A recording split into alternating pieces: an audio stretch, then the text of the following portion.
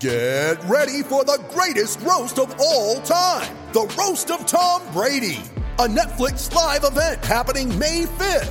Hosted by Kevin Hart, the 7-time world champion gets his cleats held to the fire by famous friends and frenemies on an unforgettable night where everything is fair game.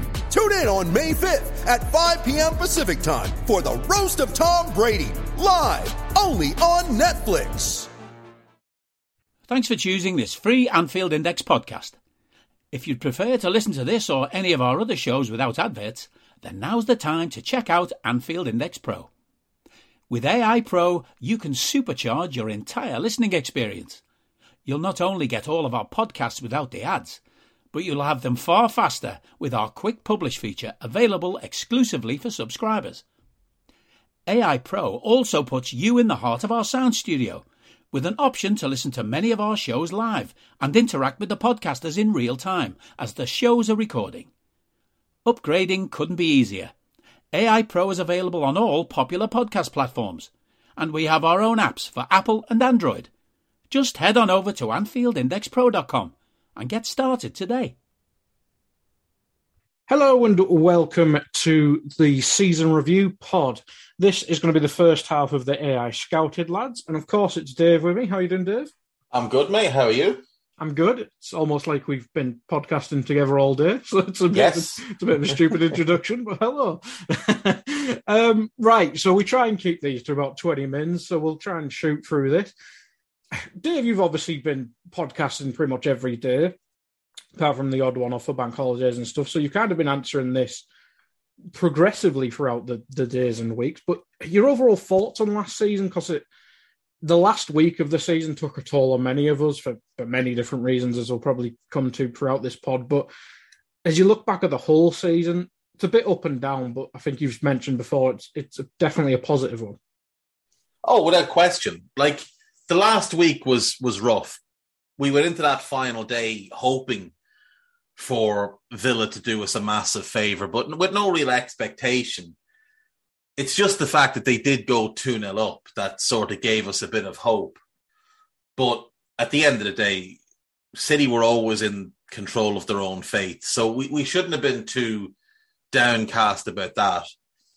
The Champions League final is the real sting here because we were the better team on the day. We are the better team. And we let ourselves down. You know, we lost to a team that if we played them 100 times, I think we beat them 85, 90 times. I genuinely think we're that much better than them. They do have some mad, weird voodoo over the Champions League, which nobody can fully understand, but it is what it is. We lost that game and we may just move on from it. But the season as a whole is a huge success. We won 2 cups. We took a quadruple bid further than anyone had ever done. We got to the last day of the Premier League season, and that's then where that came to an end. And then obviously we had a treble bid going into that Champions League final, and that came to an end there. But second in the league, Champions League final, 2 cups. You can't say that's a bad season. You're lying if you do. You can say you're disappointed. That's fine, but nobody can say that that's a bad season at all. It's a very, very, very good season. Think of it this way. You're a couple of kicks of a football away from it being the greatest season anyone's ever had. Mm. You know, you're a couple of incidents of Aston Villa being shit defensively away from winning a league title. If Villa are just decent defensively, we win the league title. If we do what we normally do in front of goal in the Champions League final, if Thibaut Courtois doesn't pull off 2 of the best saves I've ever seen in my life, we're European Cup winners. So it is very fine margins. You can't say it's anything other than a very, very good season, though. Yeah, I think I came to the same conclusion on my part of the show as well. It was a tough week, but definitely favourable memories. But in terms of memories, I mean, what is there a match that sticks out for you for the right reasons?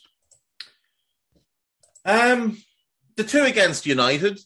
Yeah, I think the 2 against United are great because we were just so dominant in both of them. Like, I remember when they were so much better than us, but it never felt like going into a game like they were going to absolutely hammer us. There's a couple of heavy enough defeats over the years, but never anything like what we did to them this year.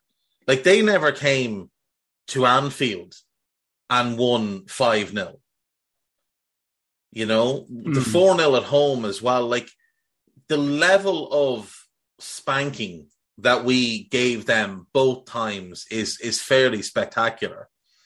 Leeds at home was really impressive, the 6-0. Leeds away early in the year was an incredible performance up until Harvey hurt his ankle. Up until that point, I mean, we were going to win that game 5 or 6-0. We were absolutely tearing them apart. The injury saved them from a spanking.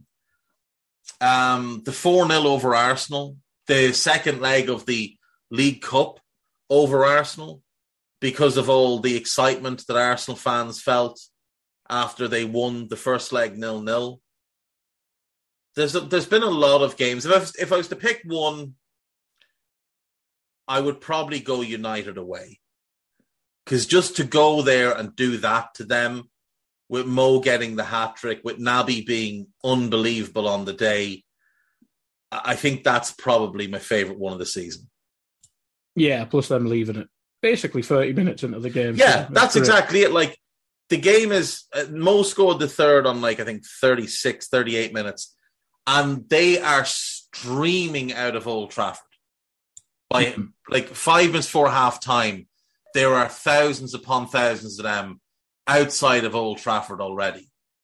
And in the second half, because in the first half we tore them apart, in the second half we were toying with them. Like, we scored our 5th goal on 50 minutes. And from then on, it was like a training exercise. You felt like we could have scored 7 or 8. We were toying with them. A red card probably saved them as well with the Pogba. That's the thing, because it took a lot of the intensity out of the game. But, you know, when a team is just ripping you apart, it feels bad.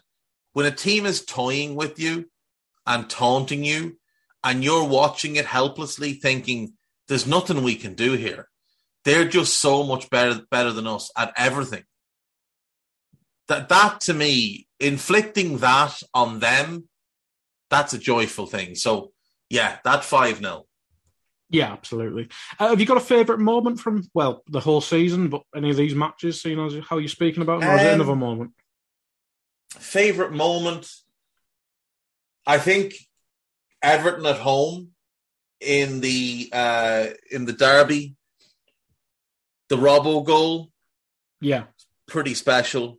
Just how it came about, the fact that Divock had come on and they were quite confident about getting, like, there's a Twitter account at Pablo again. He makes these brilliant compilation videos, and he made one about after that game about Everton fans and the comments that they'd made leading up to it. Like, they were very confident they were going to get a point. And then the game starts and they're shithousing and they're wasting time and they're diving all over the place, and Anthony Gordon's acting like a scumbag, and, you know, Pickford's doing that stupid thing where he falls on the ball and he does the big wink and a smile. You'd really like to punch him in the face.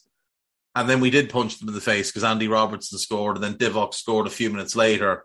And then Ali does the thing where he catches the ball and very comically and deliberately falls forward and lies on it.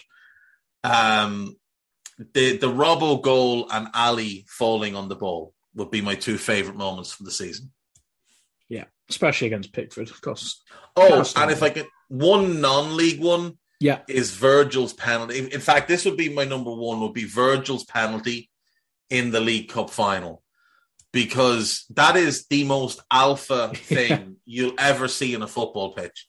Like, Kepa is stood 3/4 of the way across the goal. Like, he could probably touch the post if he leans out his arm.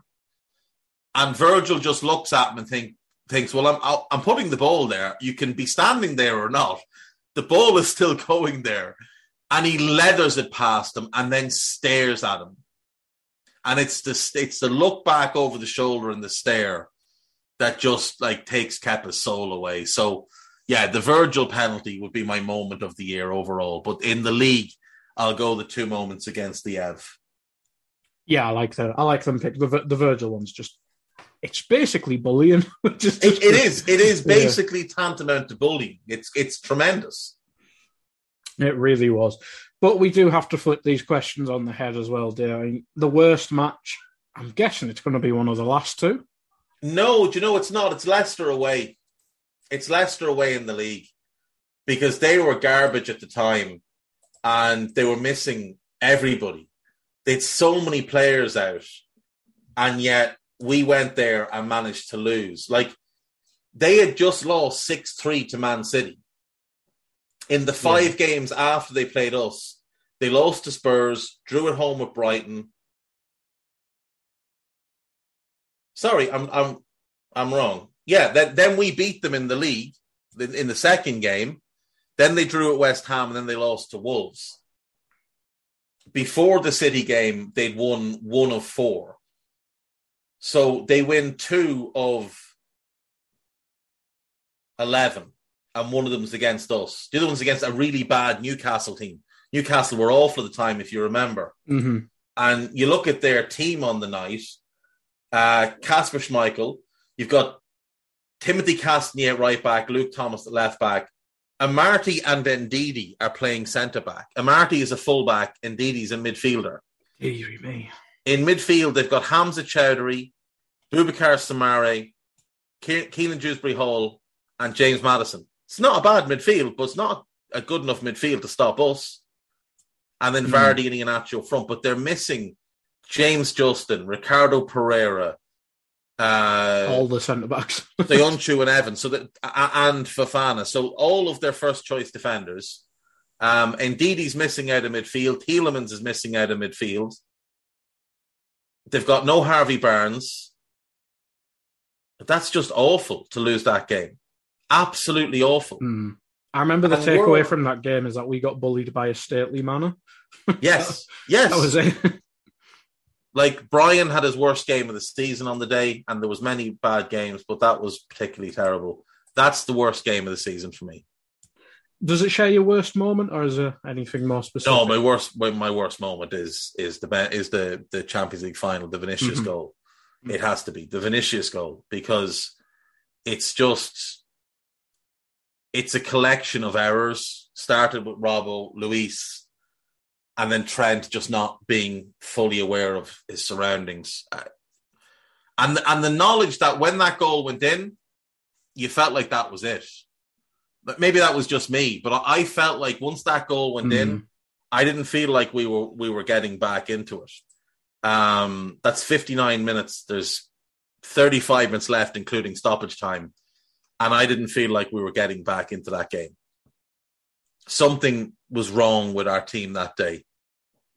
And the crowd as well, to be fair. The crowd, because of what happened beforehand, and as it turns out, the whole thing was just a massive shit show. But, yeah, I mean, once he scored, you just kind of had that sinking feeling that was it. And that's the sort of... It was that moment and that defeat that has given us this feeling that our season was disappointing. And I remember doing the Raw afterwards with the lads, and when we'd finished, there was just a whole bunch of people in the Discord chat, and I didn't know what to do with myself because it was still just sort of numb, and you felt like the whole season had been for nothing. And I just stayed talking to people in the Discord for, 35, 40 minutes. Gags jumped on at some point from Paris and chatted to him and Cam, and I think Harinder was in the room as well. And but yeah, it was just this kind of empty feeling. So all because of Vinicius's goal. Well, we'll get back onto the positive because we don't want to stick on negatives. But Player of the Year, first half of the season, it was literally 1 of 1, but the second half certainly opened it up because some lads played well all season, some were magnificent. But Player of the Year, what do you reckon? I would still go for Mo. I know people will say, well, he had a bad second half of the season, but he had a bad second half of the season in terms of goal return. if you look at his actual performance level and his creative numbers and his off-ball numbers, they're pretty much the same thing he was doing beforehand. I would still go Mo. I still think the level he reached in that first half of the season is spectacular. And the only other player I've seen reach that level at Liverpool is Suarez, where you look at him and think, that's the best player in the world. Like, there's nobody better than that guy right now. I don't think he was quite as good as Suarez was in 13-14, but he was absolutely out of his mind. It was incredible to watch. Virgil was great all season. So I think he's worth a mention. I think Ali had a great season. I think Trent had an almost perfect year. But towards the end of the season, I did feel like he started to get tired. And some of his crossing wasn't, and his passing wasn't where we wanted it to be. Though defensively, he was still very good. But I would say Mo. I'd say Mo over Virgil. But Virgil was more consistent. His level just stayed the same. He's just 8 out of 10 the whole way. Whereas with Mo, I think he was probably like a 10 for 4.5, 5 months, and then like a 7 for 4.5, 5 months. So overall, I'd say he's about an 8.5, which gives him the nod over Virg. Yeah, and I think you have to remember, Mo was, I think Jota had the goals and stuff like that, but from performance, Mo just carried the attack in the first half. But Mo and Jota worked really well, because Jota through the middle, Jota's not a better player than Sadio Mane. Nobody should confuse that. But what Jota is he's a better sidekick than Sadio. I was trying to explain this to somebody on Twitter yesterday, and they couldn't wrap their head around what I was trying to say. And maybe it's easier here. Diogo Jota is very happy to be Robin to someone else's Batman. He's happy to be the sidekick. Sadio isn't the sidekick. Sadio is the guy. Sadio believes he's the best player in the world.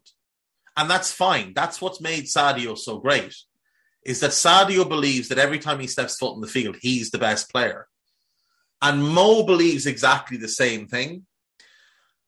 And the reason Mo and Mane worked so well was because of Bobby as the buffer in the middle. But when Mane moved into that middle role, there was no buffer between Sadio and Mo. And for Sadio to have the success he had in that last run of games, I think it came at a detriment to Mo, because I don't think they meshed well. There's a handful of games where it meshed well between them, but otherwise, I just didn't feel like there was any real synergy there. So for me, Mo and Jota is better than Mo and Mane, because they both understand their roles and their pecking order, and there's no conflict. Whereas I think with Mo and Mane, there was conflict. Now, I'm not talking about arguments or not liking each other, any of that nonsense that people tried to peddle for years. I'm just talking about a conflict on the pitch of one-upsmanship, my go, your go, not our go. Whereas with Sadio, and even Sadio and Jota, I think had that kind of synergy. Because again, Jota's willing to cede to Sadio, you're the better player, I'm the sidekick here. So, yeah, I do think Mo was the best player across the year. I think Sadio's worth a mention, but I think people are forgetting there was a lot of poor performance in the first half of the season from him. And even when he moved to the number 9 position, it wasn't like he was great every game. His hold-up play was poor quite often. His passing was poor quite often. Sadio has a lot of work to do to develop into that number 9 position. If that's where he's going to play for Bayern, he may get working hard, because they're used to a certain level from Lewandowski. It's one thing replacing a finished Firmino. It's a different thing going to replace Robert Lewandowski. Yeah, it's going to be interesting. Maybe we'll talk about that in the last section. But before we get on to the summer and next season, a lot of podcasts you're on, Dave. Is there one one you may have listened to as well, but is there anyone that sticks out for you that you've either been involved or listened to? I enjoy doing Raw with Trev and the rotating cast, be it Harry, Mo, Karl, obviously, Jim Boardman. yourself when you jump on. I love doing Scouted with Karl. I enjoy that. I love talking football with Karl. I love doing Old School with Gags. So they're the three main ones I do on AI, plus obviously the ones I do by myself. But in terms of ones I like to listen to, I really enjoy Minefield. I think that's just next level stuff. I think those two boys are so good at what they do. Obviously, the lads on Under Pressure are excellent. Those podcasts are so well researched and so in depth that there's just nothing like them out there. And I do enjoy listening to Rate, Don't Hate sometimes, purely because it always amuses me how careful some people are. Not everybody, but some people are really careful not to be overly critical when sometimes criticism is just warranted. Take that as a note. I'm blaming Tadiwa. Yes, you blame Tadiwa. Absolutely. Right, let's get on to the more fun stuff. Next season, you love the transfer window. You said that on Scouted the other day as well. Yeah.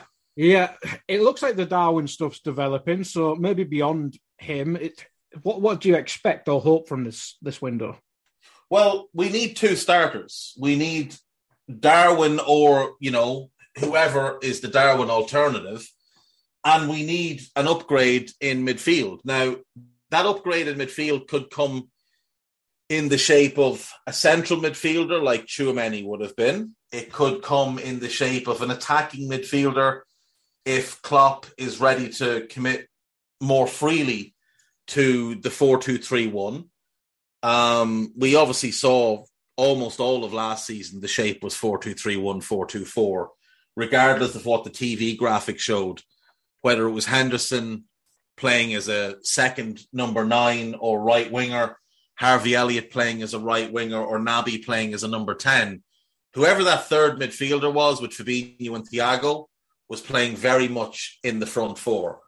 So, that, or the alternative is that we buy a winger and go 4-2-4 or 4-4-2 with Diaz wide left, a right winger, and then move Salah in next to Darwin or whichever striker. So those things need to be addressed. I would say two starters. We've got Carvalho. It looks like Ramsey will arrive. And I think we need one more body in midfield. I think the midfield cost us the title last season because when you look at our bad performances, there's a common theme. You look at the points we dropped away to West Ham, away to Leicester, at Brentford, and at home to Brighton. Those are the results that cost us the title. And the midfield was a common issue in those games. It was an issue in the Champions League final because we often end up playing with just two midfielders.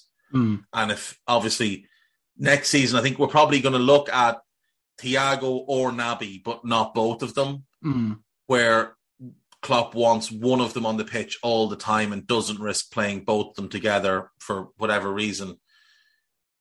So one of them plus Fabinho. So that third midfield spot's got to be upgraded on. And I also think we need to find, like I say, a one more body in there, a bit of depth, more of a natural Fabinho replacement, maybe someone who can play instead of Fab and also with Fab as more of a dynamic box-to-box player. So someone with a bit of aggression. We're losing Ox in all likelihood.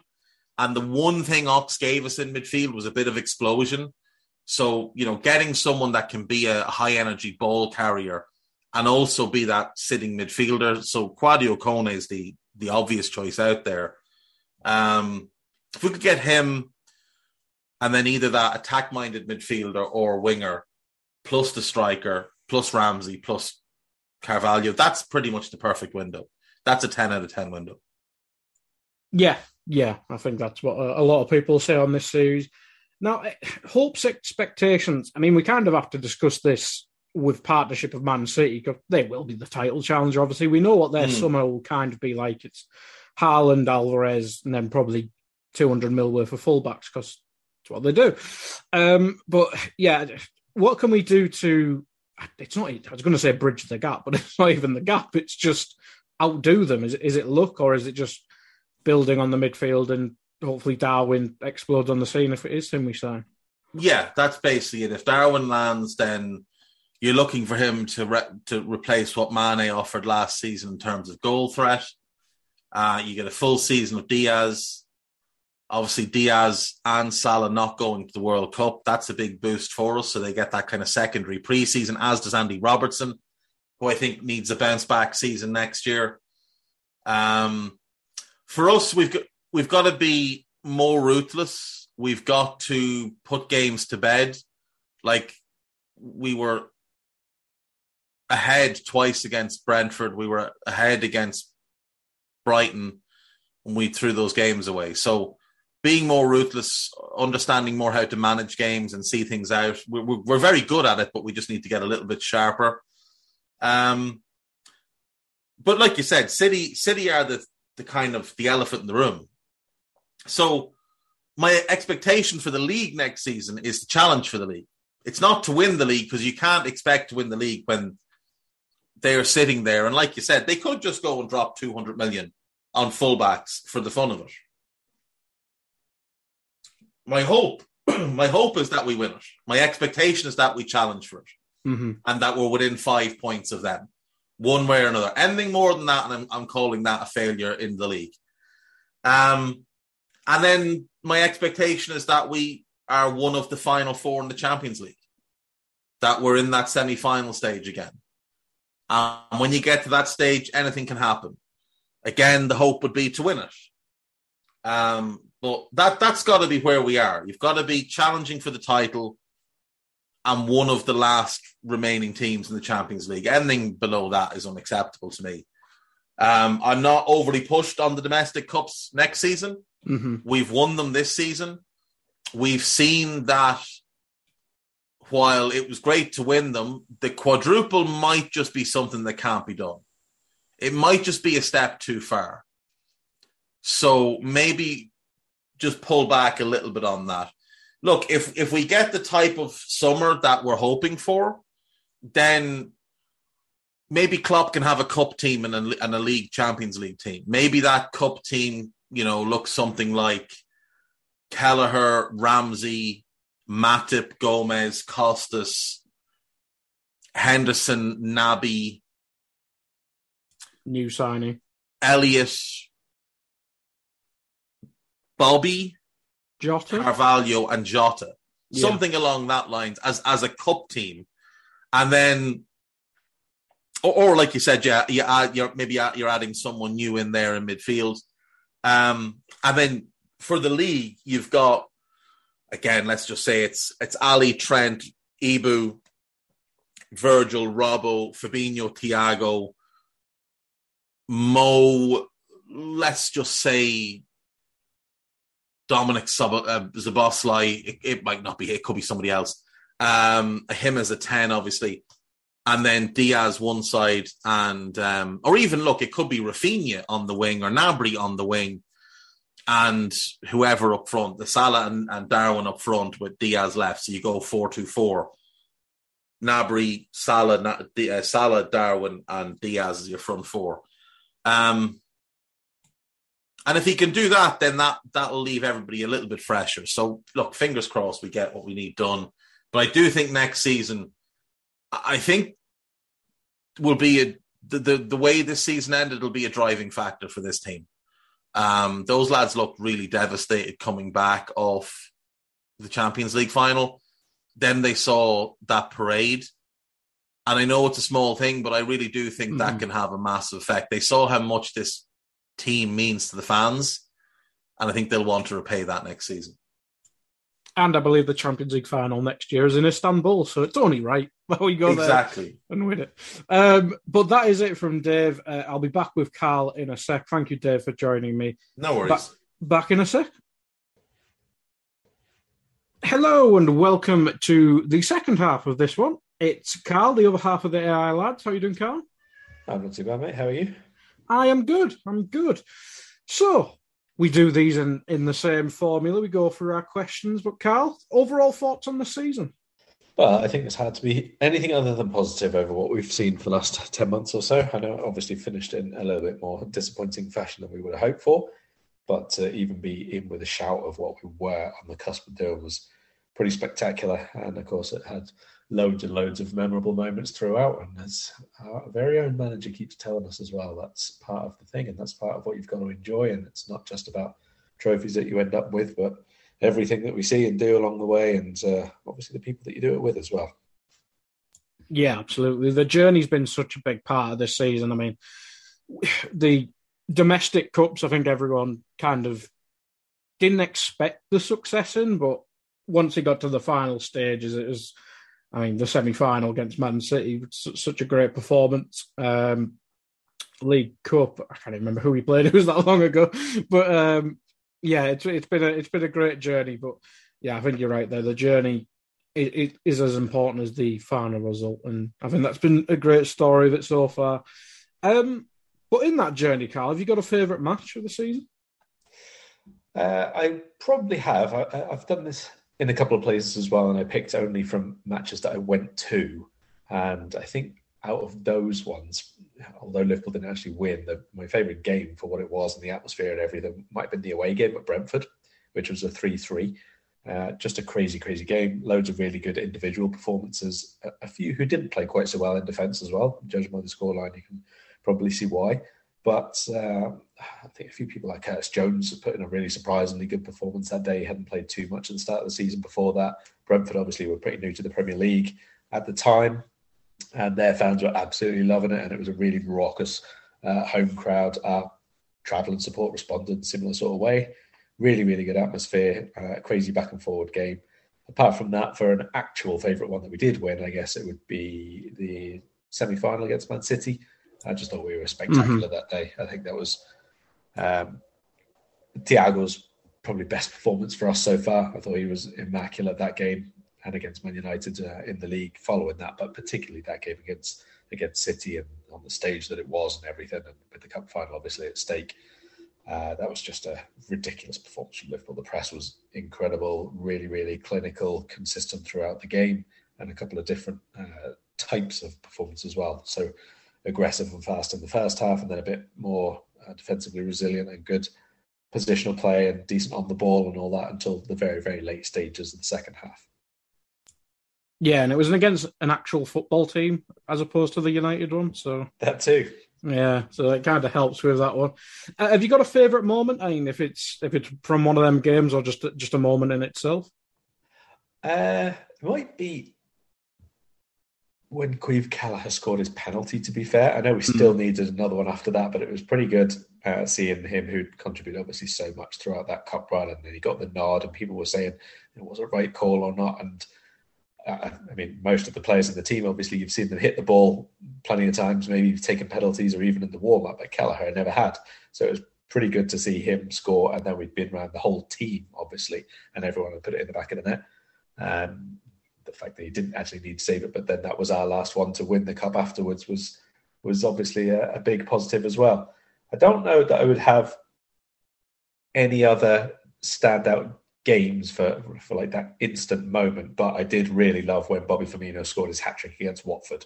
I think he's a player pretty much everyone has loved and appreciated, and everything that goes right for him is like he's earned that. You know, anything that he gets in terms of goals or big moments in the team, that's kind of feels like payback all the time for all those presses and off the ball runs and leading the line when we didn't have this immaculate forward line all the time, and especially with the midfield behind him that he helped out so much, it always just feels like a bit of a feel good story. So Firmino hat-trick was up there too. I like that one. It's been a weird season for Bobby, but he did have the odd game where he reminded people that what he was. He's just an absolute monster for us, being the pressing machine and the footballer he was as well. But yeah, I like them shots as well. But your favourite match does confirm that you are a jinx, Karl. I'm just saying. Thanks a lot, mate. Yeah, and it's the draw that lost us the season that we'll go with. Right, worst match, and you can't pick Brentford. Right. I mean, I suppose people have probably already picked it, but it's got to be the Champions League final. Yeah. Just because of the stage that it was, and how disappointing that second half performance was. We were clearly the better side, and I don't really want to drag everyone down. And I'm sure, like I said, other people have picked that as well anyway, so no need to go over why. But it just was so far removed from the level that it should have been. And that was the most disappointing thing. It's not even that we lost, to be perfectly honest. It's the way that we didn't go about things that we should do and that we already knew we were capable of doing. We had other games earlier on this season which were kind of along the same lines, and it took going in at half time and probably getting a bit of a talking to from Jurgen and Peter Krawietz, if he does indeed speak, to sort that out. And you come up in the second half and you play much, much better, but it was the complete reversal that time. So it was really disappointing at the time and difficult to look past that one. Yeah, and all the things surrounding it, I'm sure people will speak up about that. Yeah. Throughout as well. It just kind of piled on the whole crapness of the night, really. Yeah.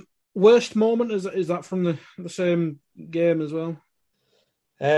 Probably. I mean, the Champions League final, like the bits you just mentioned, made it an overall event, which was really disappointing. So I suppose if you want a single moment, you probably wouldn't look to Paris because there were so many things all round going on with it. But I suppose Salah's missed penalty against Leicester in a game that we obviously should have won and did not go on to win at all. And I'm definitely putting that one down as the one that cost us the league instead of the one that you've just tried to cheating me. Nah, that's not my fault, mate. It's not my fault. I'm not taking the fall guy for the entire Premier League season.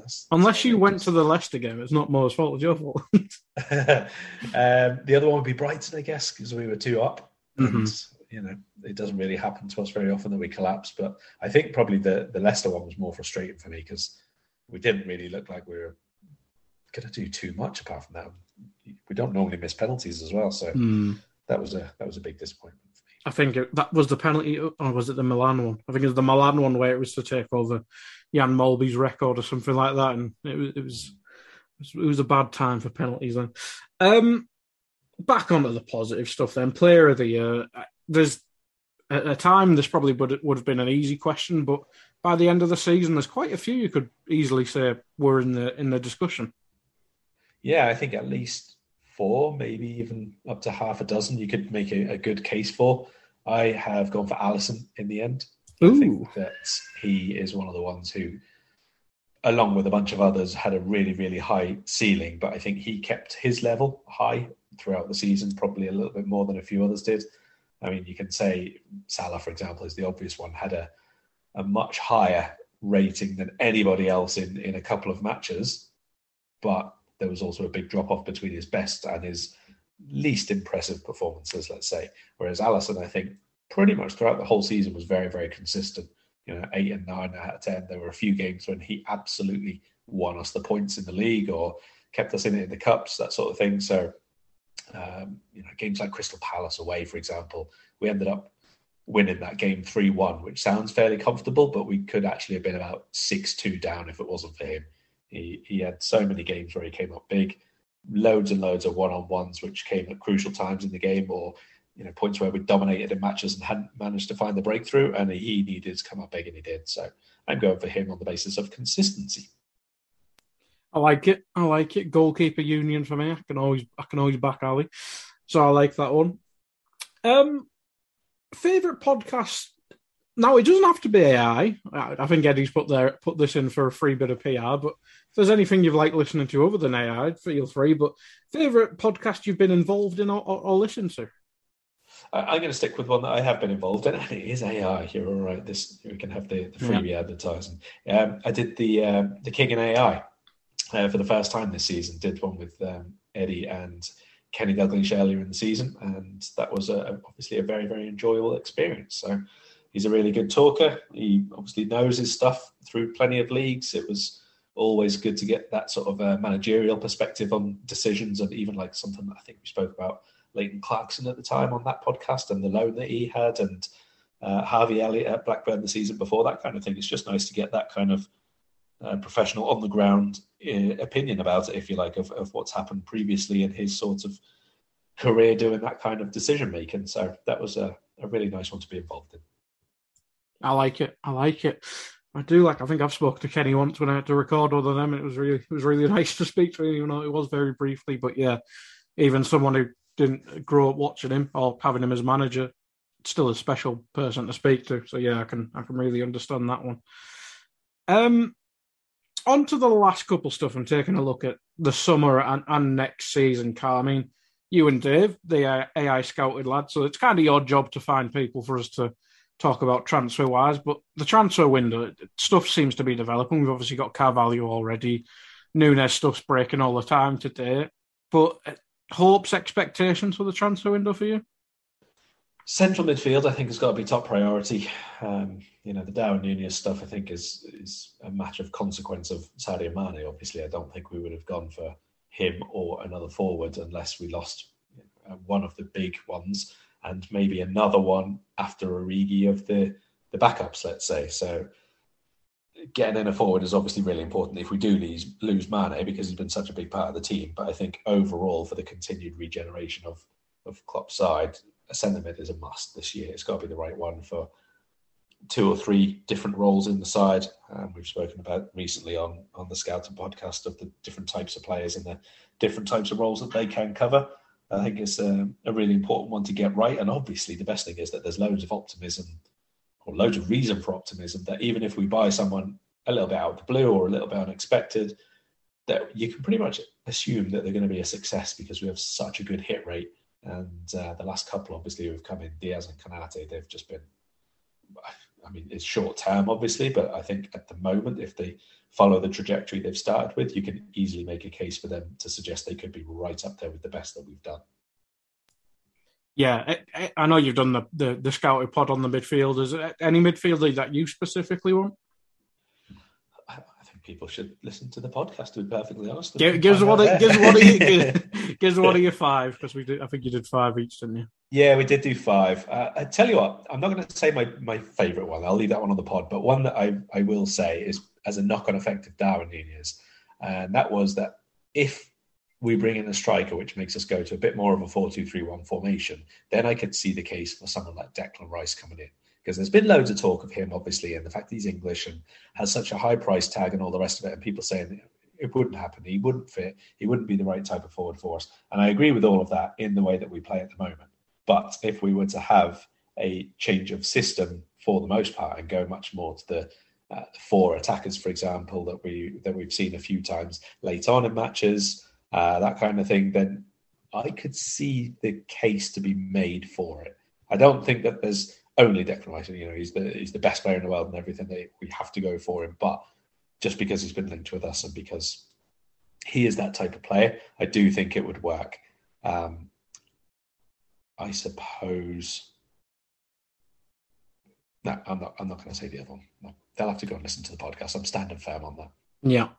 Midfield targets, ? That is the podcast over on check out the AI app and all that jazz. There you go, Eddie, who do listeners. All the plugs for you. But yeah, do listen now if you want more stuff on the transfer window. We're going to record another one today as well. Next season, hopes and expectations. Obviously, we had the quadruple was on for most of the season, or certainly the second half of the season.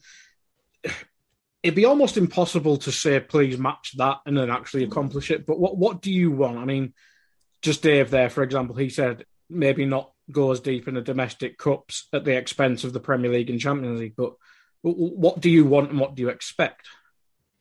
Well, I'd be a little bit different, to be honest. I think that part of the reason we were able to keep winning so relentlessly in the league and stay in the title hunt, and that was because part of the exploitations of the cup competitions, if you like. I think that we were pretty good with the squad management. I would like to see that continue.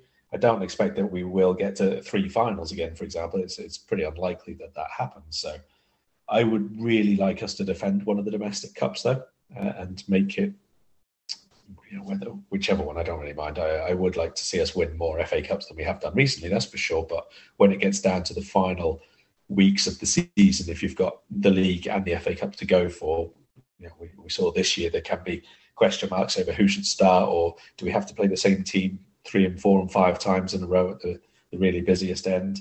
I don't think that the cup competitions did cost us anything, to be honest, in terms of the league title. That was it's really difficult to know, in January when you're playing the third and fourth round, if you're still going to be within 1 point of the title at the end of the season. It's probably not the case, to be honest. So I think just continual integration of the players who have been on the verge of the team, people like Jones, Diaz, Canate, they've all sort of had spells in the side, or later on in the season they've come into the 11. So keep that going, keep integrating the new signings who do come in during the summer transfer window, and it would be good to win the title again. I think it's quite important, in fact, that we win the title in what we should class as a normal season, and I do think that we will do at some point. It's just that whether or not Man City spend another 100 million on top of what they might have already spent, and that might only be one extra player for them, judging by what they've done over the last couple of summers. It's going to be interesting to see how much Chelsea spend, for example, and who exactly takes the lead on that. So it's a bit difficult to say we should be winning the title when we don't know how much or how aggressively other teams are going to spend. But I think it's fair to say that we will be in the mix for everything again, unless the most absurd injury issues hit. And even then, I would say we're in a better position to deal with it than we were a couple of years ago. Absolutely. And just before we go, do you see any of them other teams making the jump towards us and Man City? Not in one season, no. I mean, Chelsea should be able to get pretty close, let's be honest, especially if they do go quite big. But there's a balance to be struck as well between bringing in better players and maintaining that balance of the squad and the togetherness of that group that they have. It wouldn't be ideal for them if they go and spend 250 million on mostly attackers, and then you've got people like Mason Mount who've played a really important role in not just the team, but also bringing the fans on board and having them really behind what is quite a homegrown team, to be honest, this season for Chelsea. They've obviously got a lot to do in defence because they're going to lose a bunch of players who are out of contract. So they should be able to get pretty close, but I did think that they'd be a bit closer this year than they did end up being. So I don't think anyone will run Liverpool and City within 3 or 4 points. Yeah, I think everyone expected a much better season from them. But yeah, I agree. I think it'll be us and Man City as the top two in the country again, just hopefully in the better order this time. But that is it for this episode. Thank you to Karl and Dave for joining me on this one. It'll be either me or Nina on the next one as well. We're not sure how we're ordering this, but thank you for listening. Goodbye. We hope you enjoyed listening to this Anfield Index show. Please be sure to subscribe to our channel so future podcasts find their way to your device automatically. There's nothing quite like fan engagement, and we'd love to know what you think of anything discussed on this show. The best way to get in touch is over on our free Discord community, where both podcasters and listeners debate the hottest LFC topics 24/7. Sign up free now at AnfieldIndex.com/Discord. You won't regret it. You can also follow us on Twitter at Anfield Index and find us on Facebook by searching for Anfield Index. Oh, and before you go, we'd love it if you could leave us a 5-star review on your favourite podcast app. It only takes a couple of seconds, and it means the world to the people who create these free shows. Sports Social Podcast Network.